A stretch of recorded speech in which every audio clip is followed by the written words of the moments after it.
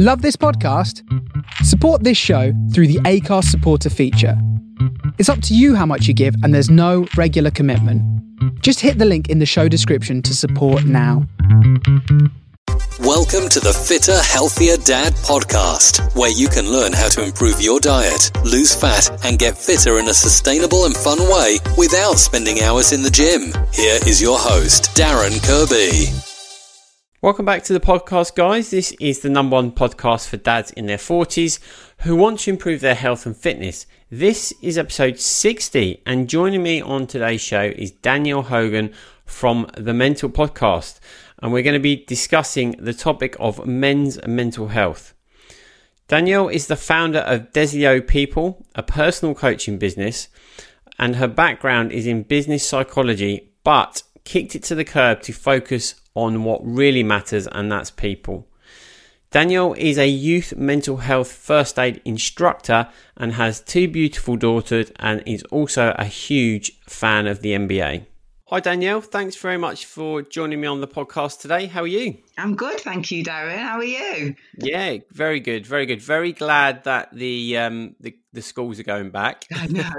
Today is my first day. How ironic is this? My first day out working with clients face to face was yesterday for the first time in 6 months, and yesterday was the day that my year 5 and year 2 daughters went back to school. Oh, wow. So like Monday, Tuesday, Wednesday, trying to get everything, I've had 6 months of being at home, trying to get everything sorted, and then I'm out traveling to London to work face to face on the day they're going back to school. So I managed to get to drop them off. I didn't have my meetings weren't till I made sure they're in the afternoon, so I wanted to take them in. But today is my first day at home working with no children, and it's fantastic. Wow. Yeah, it's. I'll be honest. I have a newfound respect for teachers. Same.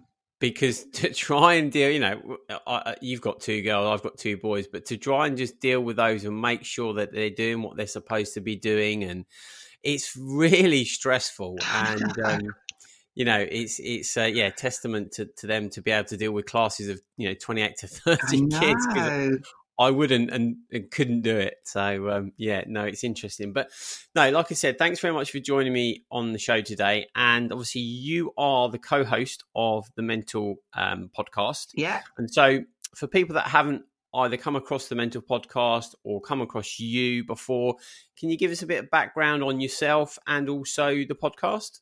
Yeah, so Mental is brilliant.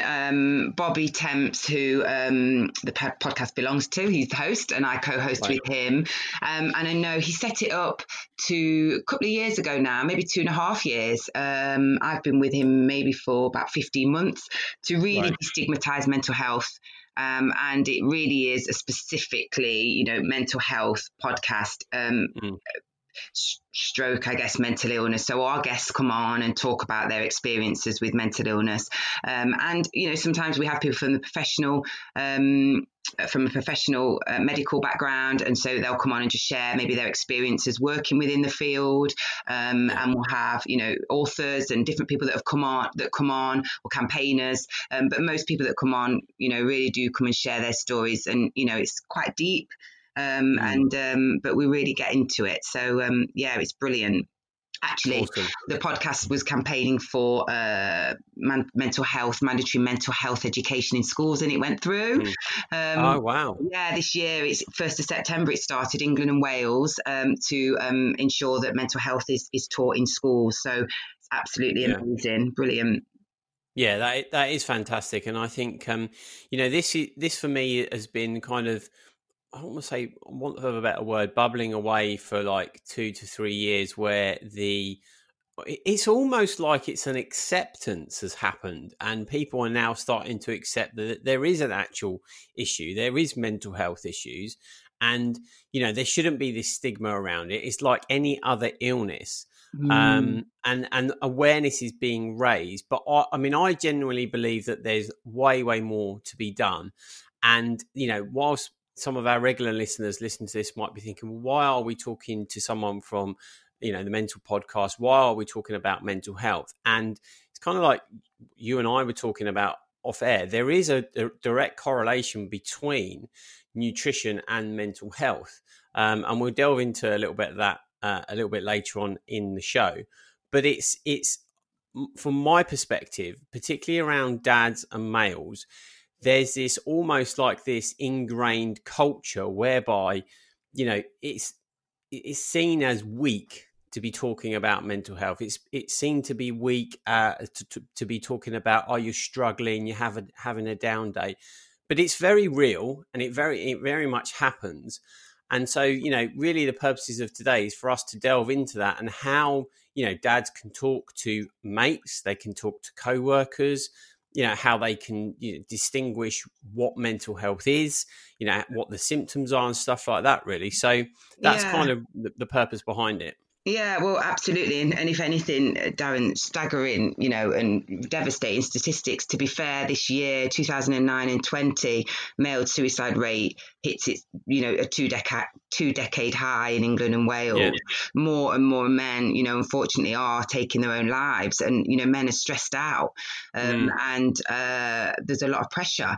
And I guess when you said, there may be people listening, some of your listeners may question, okay, well, this is like a Fitter, Healthier podcast. And where does this come in? I mean, like, we said off air, obviously, under any health band or umbrella, your physical and your mental health are so aligned. It's impossible to tear them apart, to be honest. And they both have an impact. One has an impact on the other all the time throughout our lives. And I guess that's where I come in, and my background, I'm really into being proactive around mental health. So my issue over the last couple of years, I guess issue may be the wrong word, but where I'm really striving to get to is that for us to be able to talk about mental health, we don't automatically think about mental illness.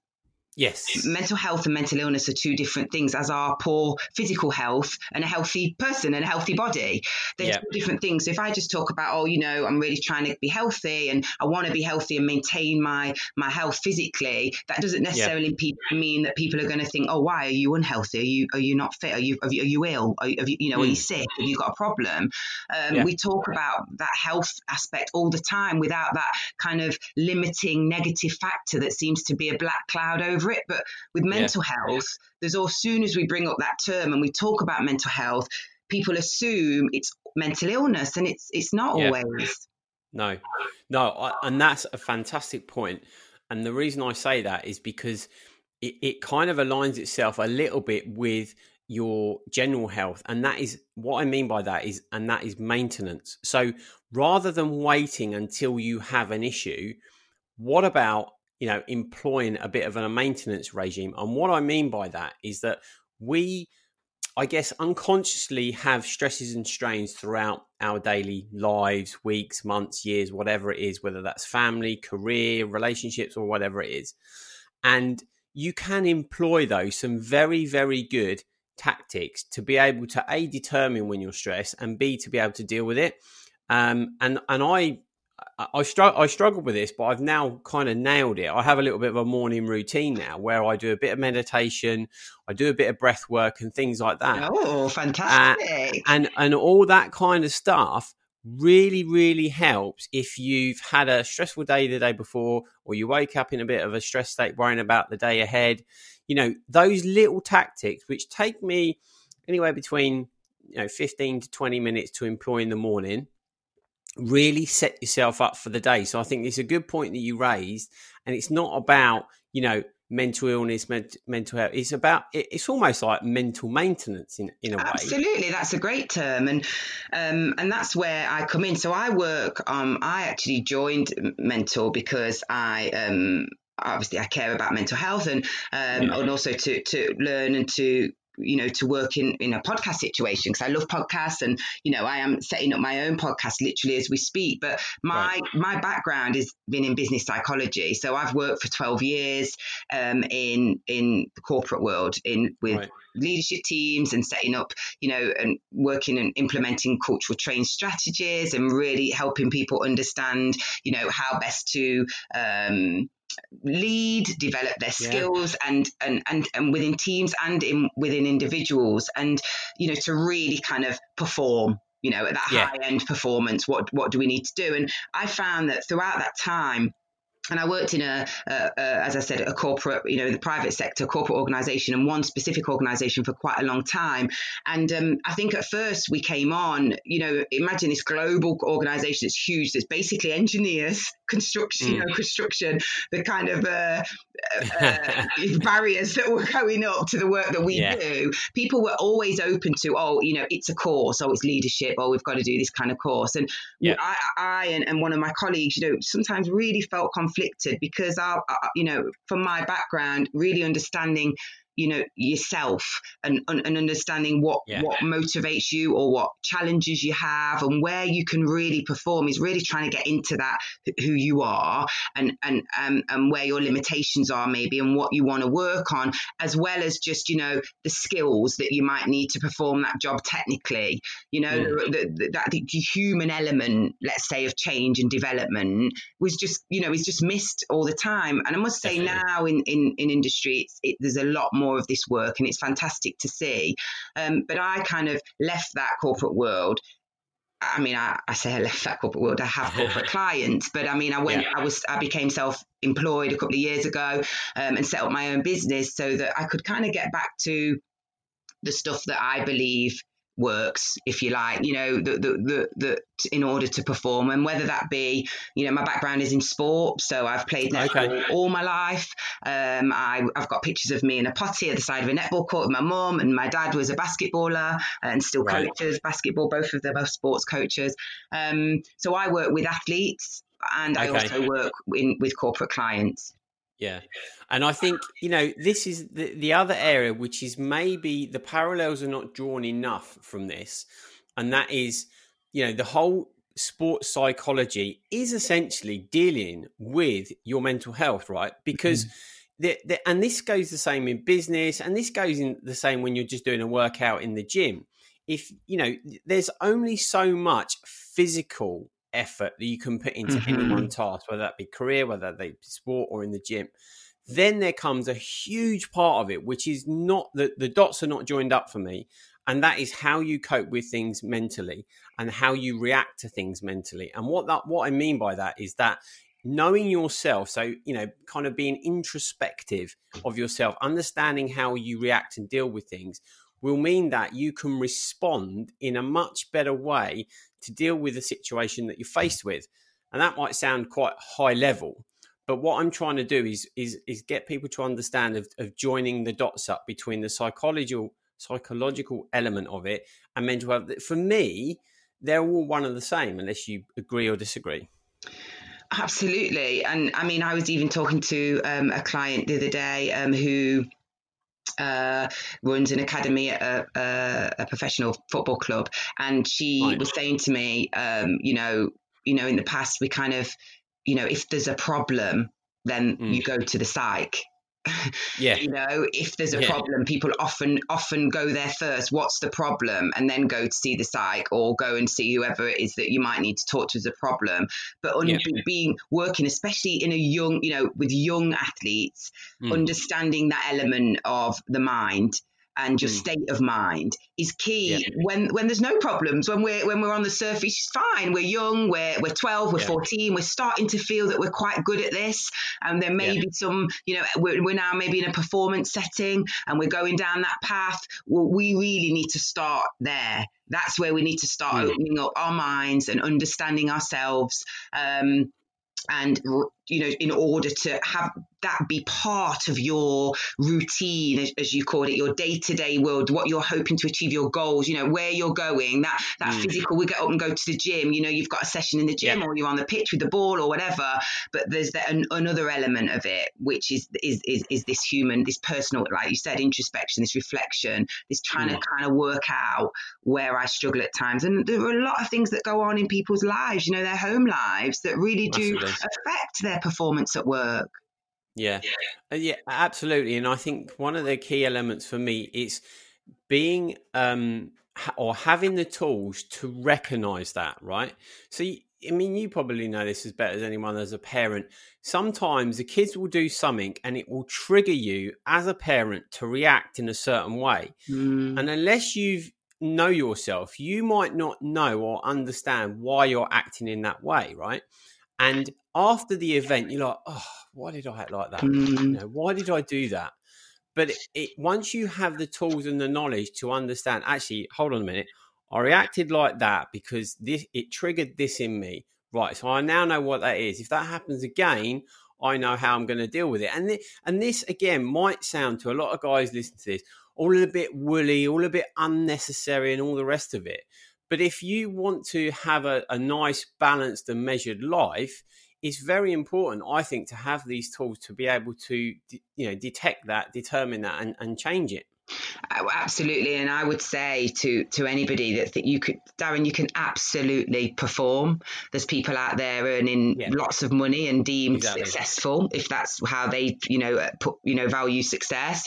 There are people out there scoring goals. There are people out there in day-to-day life as dads thinking, I've got the kids to school. I've managed to do what I'm doing. I'm doing all right. So we are functioning. Of course we are. And some we're really succeeding and we're feeling that we're living our best lives. When you really adopt understanding yourself, your state of mind, and being able to really achieve clarity, the levels that you're capable of go even further. Yeah. And that's where I come in. So, I really help people, perform, I guess, and live their best lives. That's what I would say that I do, and through different ways. But fundamentally, having clarity of mind gives you that ability to be even more creative, even more innovative, perform even better because your mind is free. And so we imagine if you're doing these things and you're achieving, and your mind's fuzzy, like all of us, do have all the time, millions of thoughts going on, even as you and I are talking, we'll have been having different, we're trying to be focused in the moment with each other and we're doing a good job, but we will have both had distractions or things that have come into our minds about either the next question or where the conversation's going or what we're doing later on or whatever. We all do that. And but that ability to be still, to be calm, to really reflect and have that real clarity of mind and understand how to get there, because it's there all the time. Like we call it kind of blue sky, I guess, thinking, there's clouds, or the blue sky is always there. But clouds sometimes just come in and cloud it. And so I agree. There'll be people, and there always has been, and I've worked with a lot of men, and generally men throughout my whole career, and even so now in sport. But I feel like that when people can perform, as I said, and they can function, but there's so much more opportunity, so much more. Yeah, I completely agree. And what I will say is I was one of those people when I was in the corporate world, when people like you came into the business, I was like, oh my God, do you know what? I've just not got time for this. I am too busy. You just need to suck it up and crack on, but you are essentially, by taking that kind of attitude and mindset, you are essentially limiting your capabilities. Yeah. Because it's like you say, once you can tap into that, you are limitless. And exactly the parallels that you use there. You've got your dad who's probably very happy, got 2.4 kids, has got a career. Then you've got these other guys in the world who are creating billion-dollar companies, have crazy lives. We're all human. We're all the same.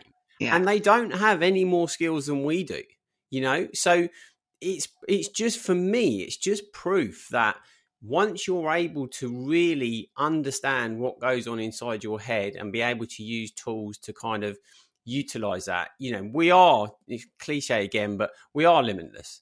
And so for the people, Daniel, that are listening to this, kind of stripping it back, taking it back down a level, when we're talking about mental health and symptoms and stuff like that, a lot of people, I would suggest, probably put that down to just, it's just stressful. Life's just stressful. I'm stressed. But what kind of things or symptoms have you seen which people could maybe, you or be aware of that could, tell them that they're actually struggling a little bit with mental health, and some of the things that they could then obviously use to kind of deal with that? It's $1 million question. It's that we're all so varied. Everybody's experience is really different, which again is a key point. And for people to understand, we often look at others and of how they're doing and how they're getting on and how many weights they've lifted, how far they're running, you know, how many sales they've made in the boardroom, whatever. We often look at other people, we do so often, and compare ourselves, and that's a big no for me. But you know, generally you'd notice in yourself, in your performance, if you do, because even when, you know, you mentioned there are people out there that are, you know, running billion-dollar corporate organizations or, you know, professional athletes or whatever. And even that's all good. And as you know, you get to 45, 50, 55, and have you missed other things? You know, have you missed, you know, you don't then get there. Everything's not always, no matter what you feel you've achieved outwardly, inside or at home or whatever you're going through, you may have a trauma that's come up in your life. You may, you know, something might happen. So there's a lot that you know, all that's all good, but then what else? And so when you know, using the word like I do quite freely, when you notice, and I don't know whether or not many men do, and women, but you know, on Fitter Healthier Dads podcast, so we'll whether many men do stop and notice. You know, do you actually take that time just to think about how you're doing? You know, are you happy in what you're doing in your job? Are you happy in your relationship with your life? Are there things that could change? And so I think noticing your surroundings, your environment, is key. And then there are the more traditional things that I guess really do align with, you know, mental illness symptoms, which are, you know, maybe social withdrawal, you know, your diet changes, you may overeat, you may undereat, your sleep habits change, and sleep is so important, which I guess you guys must talk about quite a lot on this, because it's just a real indicator actually to your health, physical and mental health. So your sleep patterns may change. There are a lot of physical health things actually that are impacted by mental health. And I don't think, you know, in some of the traditional, maybe more standard ways of in medicine, don't always look at that. And I think, you know, there are physical illnesses that can occur through poor mental health. And so, you know, if you're not getting anywhere at the doctor, you've got a pain, you're having chronic headaches, you've got gut pain, which, you know, and bloating and all those other things that are massively affected by what we eat. I mean, again, I know you know that, but our nutritional input is huge, and our diet is massive in terms of the impact on our physical health, but also our physical health can be an indicator of poor mental health. So I guess, the symptoms would be, you know, your traditional symptoms would be that, you know, and we know for depression, people tend to, you know, struggle, feel sad, you know, your mood can change. And I think it's key also to recognise that would happen over a consistent period of time. I think with depression, they look at maybe 4 or 5 symptoms being in place for at least 2 weeks before you'd be diagnosed with that. Because as we know, we're up and down all the time. You know, we change quite a lot, but it's the consistency of those mood changes or those behaviour changes when you need to maybe start thinking about seeking some help.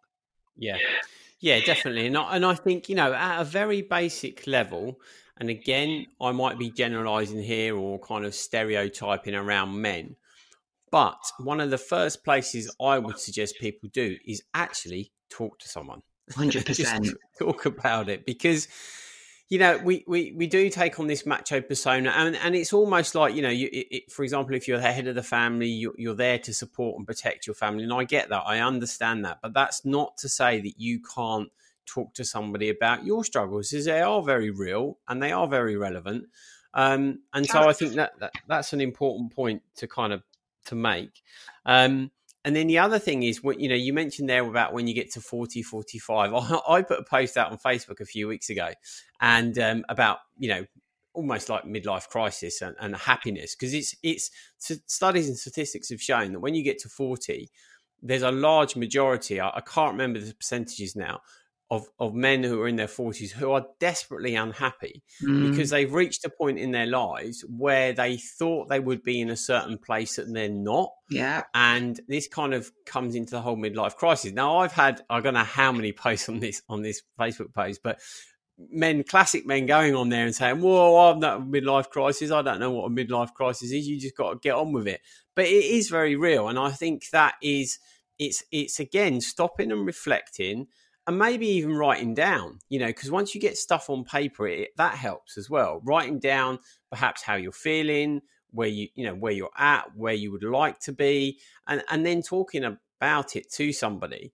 I think is very important. The physical health side of things is like you said, is very, very important. And our diet is huge. And I won't go off too much on a tangent on this, but essentially what you put in your gut affects what goes up in your brain. We got the vagal nerve that goes from the gut to the brain. And if you're eating manufactured fats, inflammatory foods, foods that are in high amounts of sugar, you'll cause inflammation in your brain at a very basic level. And that just will affect, without question, your mental health. Well, absolutely. I mean, sugar's just a killer, isn't it? Sugar is in everything, every bloody thing that we eat. Everybody's consumed by so much sugar. It's so addictive. It's like, it's one of the biggest drugs out there, if not worse than, your recreational drugs. And we don't recognize it. And people, and the mood shift between, when you've had this sugar high and then you come down is a massive impact. And that's your health, that's your mental health at work. That's the direct line, like you said, to your mental health. That's that coming down feeling, and that up feeling is all going on in your brain. So that's a really good point. And I'd also like to say, to those men who are on your Facebook saying, it's actually, to me and to a lot of women that I speak to, really attractive in men if they're aware of their mental health, if they're free to talk about stuff that's going on. I'm not saying we don't all want a Debbie Downer, especially on a first date. You don't want a man coming on like, I'm not in a good place. I'm not sure you're going to get the second date with that. I'm just saying that for women now, I'm 40, turned 40 this year. And in relationship, I've been in a long-term relationship, but a lot of my friends are single and they're meeting new guys, and they want men who have this awareness. They don't want a man who goes to work and makes a load of money, or who's at the gym and who's really fit and looks great, and they've not got this ability to reflect and to talk about who they are and to talk about what they've been through, or where what they're hoping to achieve from a personal level. It's attractive, and also it's brave, Darren. Vulnerability and being able to connect. You only really connect with people through being vulnerable. And when I say vulnerable, I remember saying it a few years ago to my partner. In fact, I'm giving him a few years, like he's come on a lot since then. It's probably a year ago. I said it to him a year ago, and he was like, vulnerability. He was a bit, he's quite a masculine dude, he's in the gym and all that. But he's quite aware of things. I'm there always tapping away. But he said vulnerability. Like, I'm not vulnerable, because this image we have of vulnerability is this, wilting man in the corner crying. That's not vulnerability. That's someone being able to show their emotions. But vulnerability, to be able to show who you are, is braver to me than any other macho or masculine physical act that you can do. Going to war for most men might be quite easy. Sitting down and speaking about your emotions isn't. So which is braver? Yeah, absolutely. And it's I guess when you mention the word vulnerability, it's almost like you're weak. That might be the initial response to people, but it's not about that, is it? It's almost about sharing. And this sounds a bit I don't know, a bit wet, I guess, but kind of sharing your kind of whole self, isn't it? And it's being aware of all of yourself as opposed to just one element. So like you say, going to the gym, smashing out a gym workout, and being all buff and all the rest of it. But then there's lots of other sides to just human, like your human personality side. Your values, your personality, your vulnerability. All those types of elements. And I think it's, as a man, being aware that there are all of those elements. And we should actually embrace them. They are part of us, whether we like it or not. So why not understand them, and why not deal with them? And I think a lot of that would actually go to help where some of the mental challenges we have, where we're conflicted, but we don't know why we're conflicted, and we're responding and reacting a certain way because we don't understand why. Absolutely. That is a great point. And I think, as you said, when you have children, it's the first time I saw my partner really like melt. He's got these daughters. I guess it's the same when you have sons as well. But having these two daughters, he just melted it. I never seen him be like that. And it was great. Like, he had to look inside himself, like, oh my God, now I've got these feelings that I've never had before for these children. Like, this is new to me. I'm having to deal with this like amount of love, really, and this like emotional, like protective thing that I've got. But they are growing up, and they're growing up into young girls, young women, let's say, as boys will, and there will be conflicts. And there'll be conflicts with your wife or with your girlfriend or your partner, or whatever. And I feel like, again, when you're aware of yourself and can be vulnerable and can reflect, it helps in those situations tremendously, because you can sit back and be like, shit, you know what?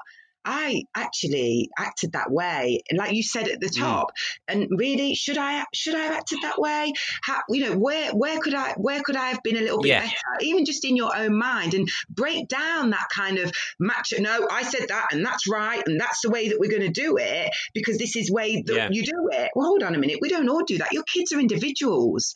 You're a dad of these amazing human beings who are individual people, and they're going to grow and develop in ways that may differ from you. And unless you can bring your whole self to that relationship, then that relationship won't, when there's a lot of us now, Darren, in your 30s and 40s that look at your parents and think, really? You said this to me, or you parented me like this, or I'm not sure I believe that value's my value anymore. We start to change. Right. The closer and the earlier you can get, to that real connection, which is that freedom of allowing people to grow and be who they want to be, and for them to see that's okay with you. Then your relationship will blossom like forever then. Yeah, definitely. I completely agree with that. And I think the other key point for me around children is that if I, as a father, am able to display all those other areas that we talked about, and I am able to kind of communicate to them that maybe the self-talk they have, the things that they feel they have is all normal, and show them that there's ways and means of dealing with it, just imagine what kind of people that they're going to grow up into as well. So it's not just about you. Yeah, it's about showing the kids as well. And I completely agree with what you said. Around the parent side of things. We get to a stage in our lives where we have perhaps kind of lived by the values and conditions that our parents have put upon us, and then we get to a certain stage that if we're able to kind of reflect on ourselves and what we actually want and what our values actually are, we can actually question that, and we can actually go on maybe a different path and different direction, and not follow the same pattern. Because as humans, we're habitual. We just follow patterns. And when you understand this, you can kind of see, I can kind of see my sister and stuff, how she's following the same pattern as my parents and things like that. And if she's listening to this, I don't mean it in a negative way, but so it is that ability and the tool set, if you like, to be able to question and to look inside yourself. And this all comes back to being able to deal with things in life in a much more measured and balanced way. Because one of the things that I struggled with is I had the perception that everything in life should be good.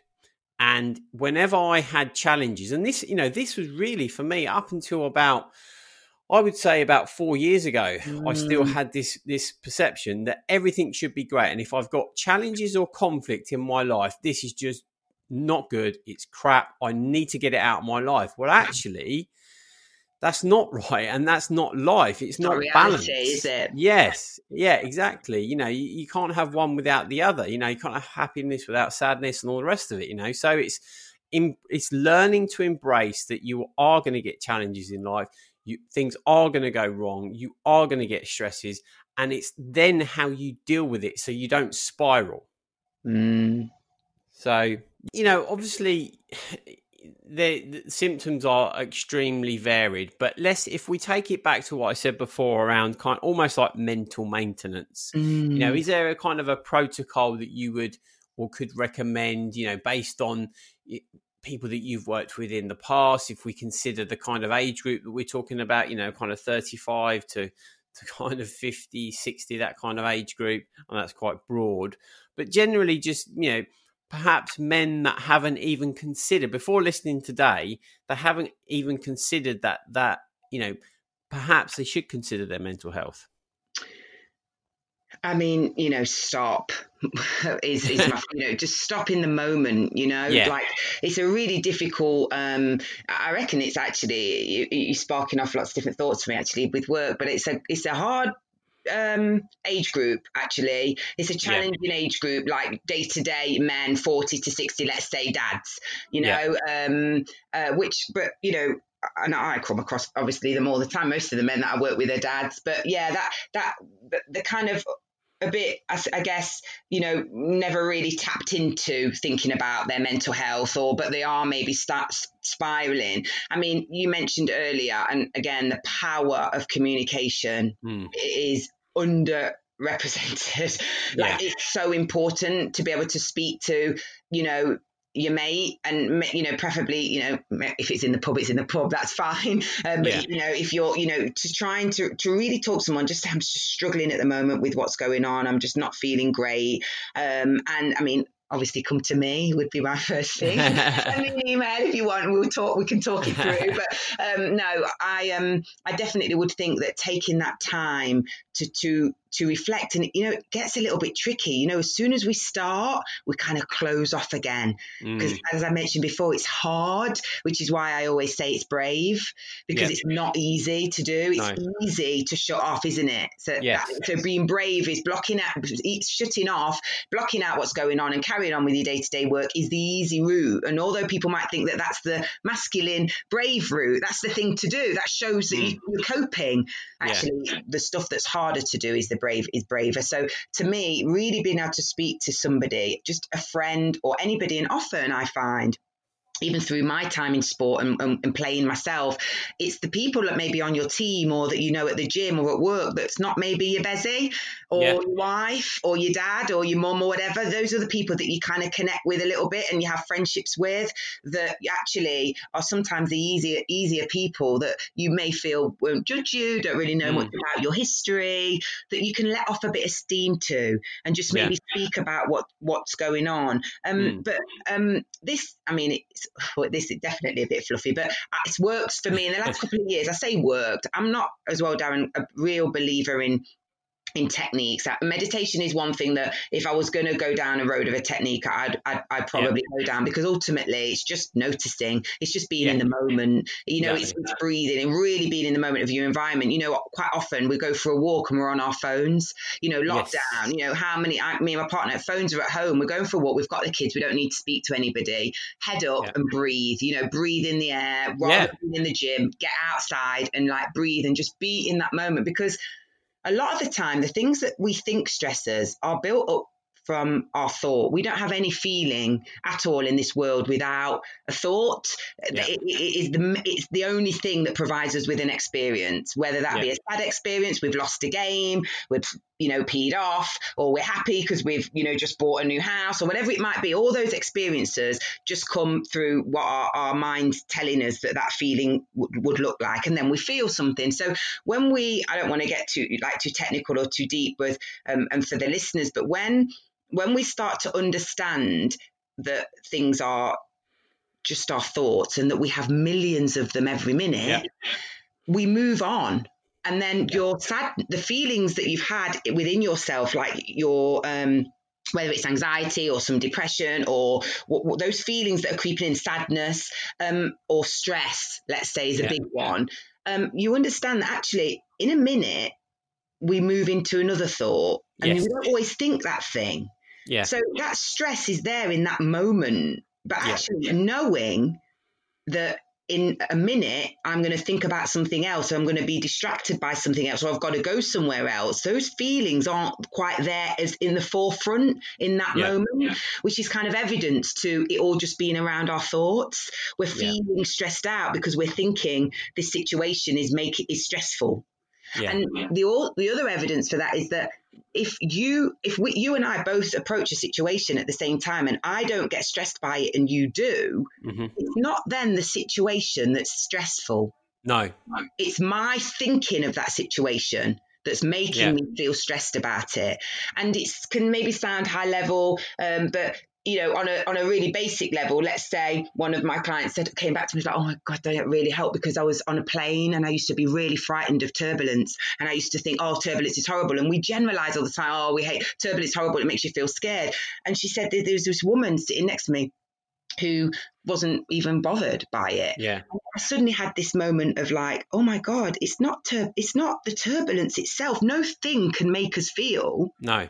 We miss out that gap, which is thought, that massive thing in between that is thought. So no situation can really make us feel unless we think about it. And it can get quite deep and maybe quite hard for people to get their head around, because people will start thinking about, oh, well, you know, there's awful things that happen to us. You know, we lose people, there's abuse, there's all those things that happen.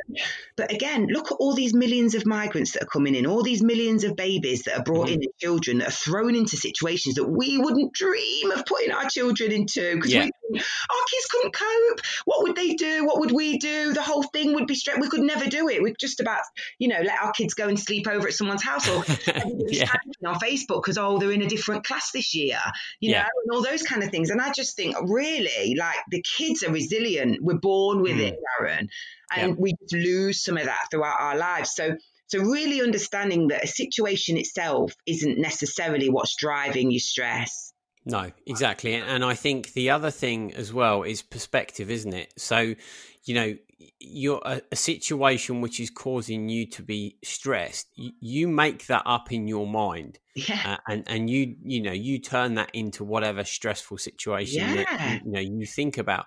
But then actually, when you talk to a different person about that same situation, you will most likely find that actually what you're making it to be in your mind is nowhere near the reality of the actual situation. Absolutely. And so, you know, I think that's a really important thing. And I think I don't know whether this is a British thing or what, but, you know, particularly I notice in the UK, we're less inclined to want to kind of not bare our soul, but to kind of share things that are perhaps going wrong or perhaps kind of show us in a particular light, you know, situations or, you know, things that we're thinking about. Whereas, you know, if you just take that time to just share that with somebody, it can put a completely different spin on it. And like you say, you know, the comparison you used there about the person on the plane, it can completely change things. So, yeah, I mean, we do kind of think things that are not actually, you know, as bad as what they might seem. Well, so absolutely. And also, how do we even know what someone else is thinking? Yeah. You know, literally, we live our life through, if I do this, they might think that, or this is going to look like this. Who the hell knows? Nobody else is going to come up to you and say, you're an idiot for doing that or for sharing that. Oh my God, you couldn't lift that weight. You must be weak. Yeah. You know what I mean? Like, no, we're never going to know. So exactly. There's not even any point in even thinking about it. But on a real literal scale, like that's like, it's hard to get around because society, you know, we're all full of all these thoughts and social media and everything that's going on. But, you know, having that bravery and showing that vulnerability and being able to put your hands up and connecting with other people will really put you on a different path. Yeah, 100%. So we've talked a lot about, you know, conditions and mental health conditions and stuff like that. If we then kind of move it up a gear to actually enhancing and improving, obviously, you know, that's your kind of bag is performance and performance coaching. So if we're thinking about, you know, along the lines of either, you know, a dad who wants to perform better in certain situations at home or wants to perform, you know, in better situations in their career, or indeed, you know, even at the gym and workouts. You know, I know from my own personal experience, you know, in sport, and the kind of endurance sport that I do, it's a massive mental game. You know, a lot of people say to me, oh, you must be so fit, you must be so, and fitness works to a point, But what you actually realize is the body is pretty much capable of anything. And it's your mind that's the limiting factor. And that goes in all areas of life, doesn't it? So, if we're thinking about that, Danielle, what kind of things do you use with some of the clients that you work with for those that have kind of said, right, I'm at this level here. I really want to kind of work on my mindset, or I really want to kind of work on my mental performance to kind of take me up to the next level. What kind of things, would you start to work on or look at? We've said it, the self and understanding your limitations, what you believe your limitations are, and really working through the mind and understanding that you have that capability to do anything, and really reinforcing that resilience and the human capabilities are within you, within all of us. Yeah. And we would work through within our sessions, really talking through that, and always things come up. I wouldn't necessarily have a plan. I mean, I would in a corporate setting, maybe there'd be some structure, because sometimes I go back to some of the traditional ways, especially when we're looking at change. Maybe in a corporate world, we may look at, where are we now? Where do we want to be? And how we're going to get there? Really, and that's more traditional. Whereas I really, from my, in my practice, in my expertise, would really start to really understand, get our clients to really understand thought and mind, and where that plays the biggest part in everything that you do, that we don't live without that. No experience, no consciousness even without it.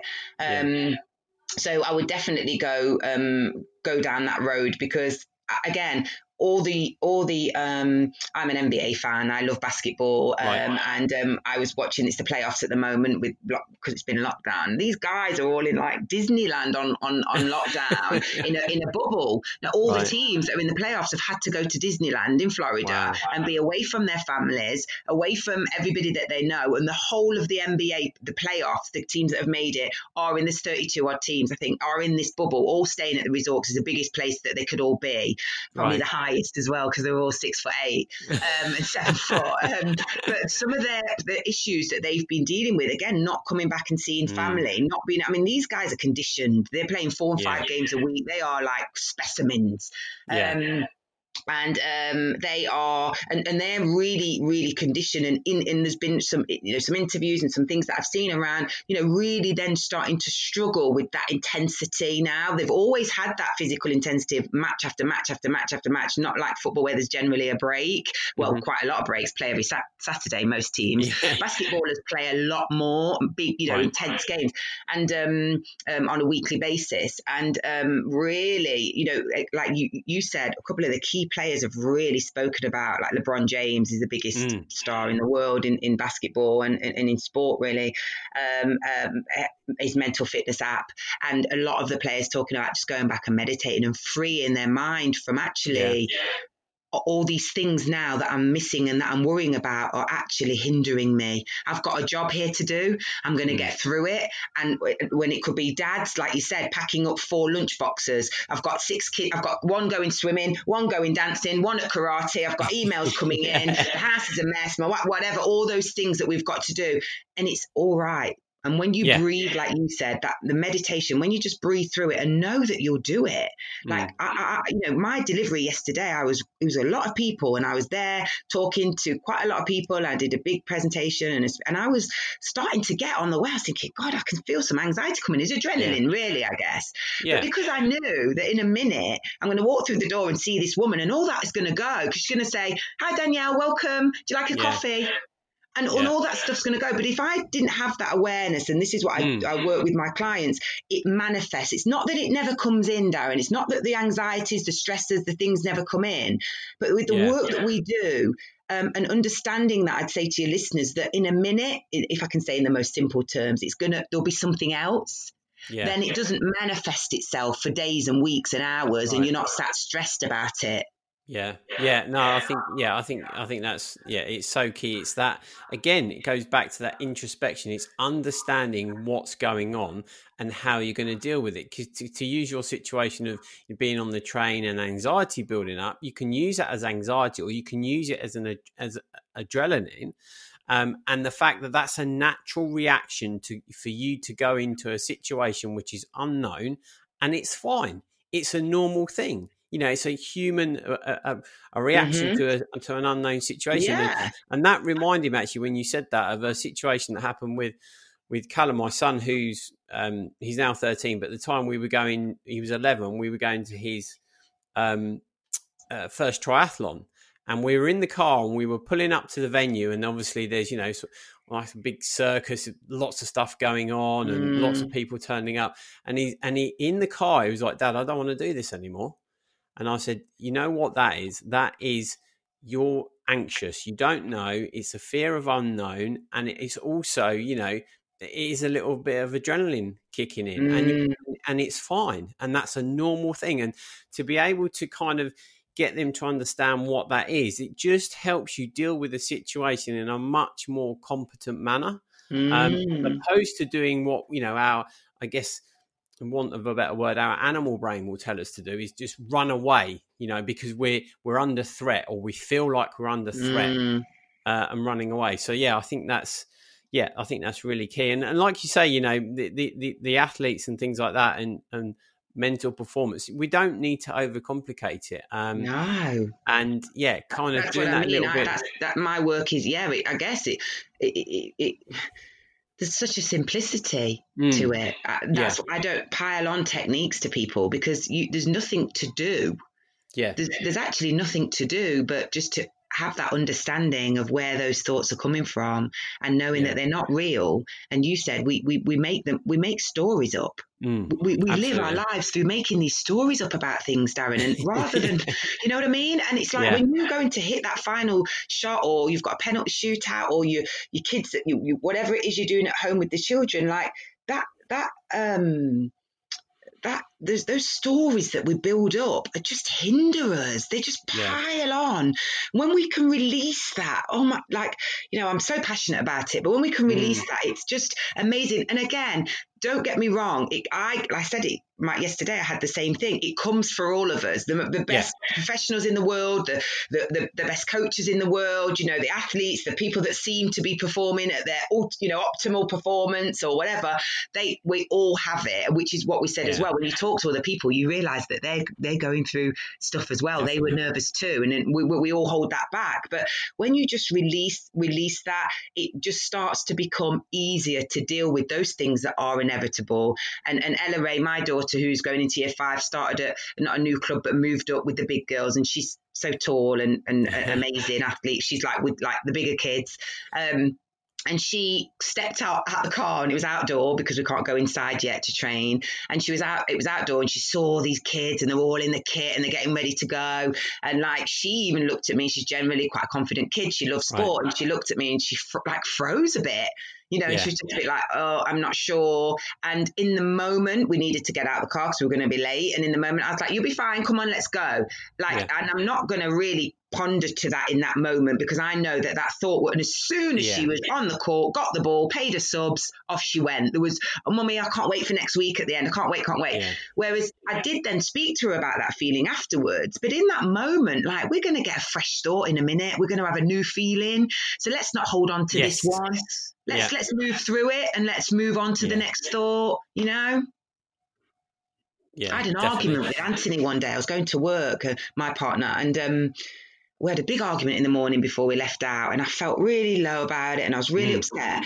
And I put the radio on, and the music came on. I love music and dancing and singing and that. Yeah. And I was singing away, and it took me, and it was amazing. I got to the office, and I had a bit of a reflection and a bit of an insight, and I just thought, oh my God, I would have driven without. I had a new thought. I had new things that came in. I was distracted by something else. And this big, massive feeling that I had, the relationship and whatever came into my head, like we all get, it's not right. It just went. And then by lunchtime, I could text him and say, "Oh, that was stupid," or whatever it was, without it, and it really hit me. I'll always remember that. I remember literally where I was driving when where I got to when it kicked in, because I just thought, oh my God, this clarity that I've had now, because I just didn't think, I'm not going to spend my time thinking about that. I'm going to move on.